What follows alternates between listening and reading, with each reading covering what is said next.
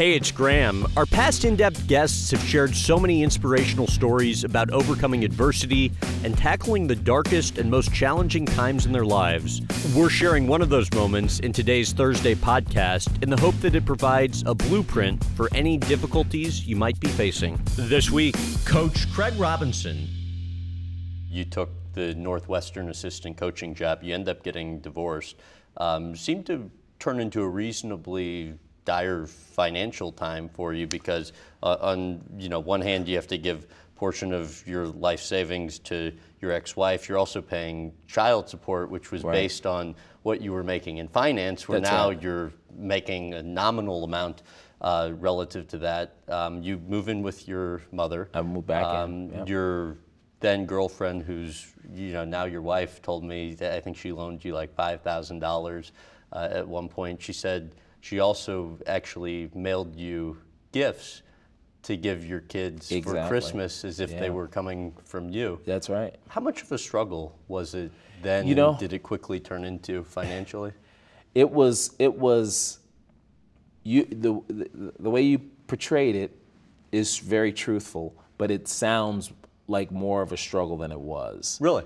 The actual dollars that I had to send out for whatever reason would have been money I would have sent out anyway for the kids. It was for private school, it was for child support, all that kind of stuff. It was actually a good time to reassess what's important in your life. And, if money was that important, I would have still been working in investment banking. It would have been easy. It would have been easy to go back to that. But when I decided to make the move, both my mom and my sister were advocating, do what you love. That's what my dad would have said. Don't just do it for the money. And my dad always said that. He said, do what you love doing. If you do it well enough, the money either will come or it won't make any difference because you love what you're doing. I mean, that sounds so simple, but nobody says that. Nobody says that to anybody. It's all about the money and all about stuff. So it could be perceived as dire, but I had enough to pay my bills. And then I eventually got good at coaching, got a head coaching job, and then stuff sort of gets back to normal.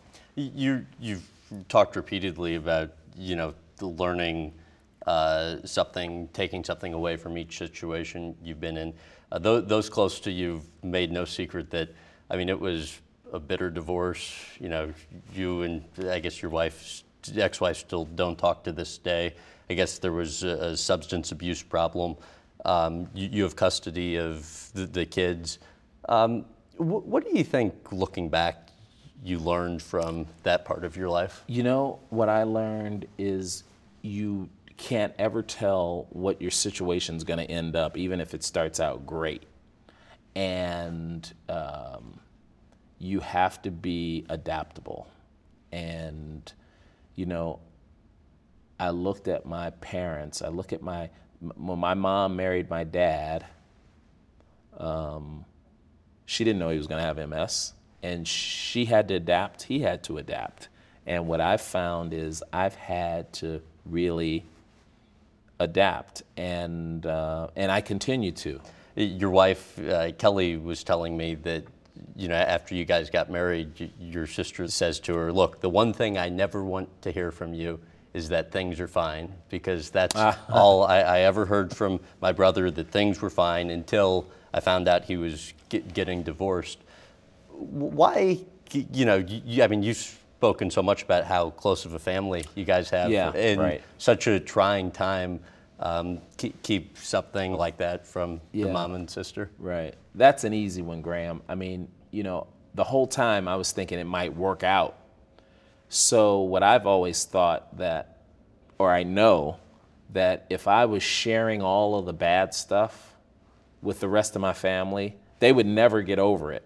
I would get over it. They would never get over it. And I wouldn't be able to do that to my ex-wife or to my wife if you get into it too much and you tell them everything, they'll never forgive your significant other. So that was the reason why, being as close as our family was, they were all shocked that I was getting a divorce, because my sister was really not happy with me. Really? Oh, no, she was not What happy. did she say? She was like, how could you not tell me how could you go through all this and not tell me? And I told her that reason. She was like, I would have been able to get over it, and nobody can. My recommendation is, if you get into a fight with your girlfriend, don't tell your mom or your sister, because they will be madder than you eventually. So that's why I didn't. Thanks for listening. We'll be back next week and every week, sharing long-form interviews on Mondays and shorter, uplifting stories on Thursdays, and then trending clips on Fridays.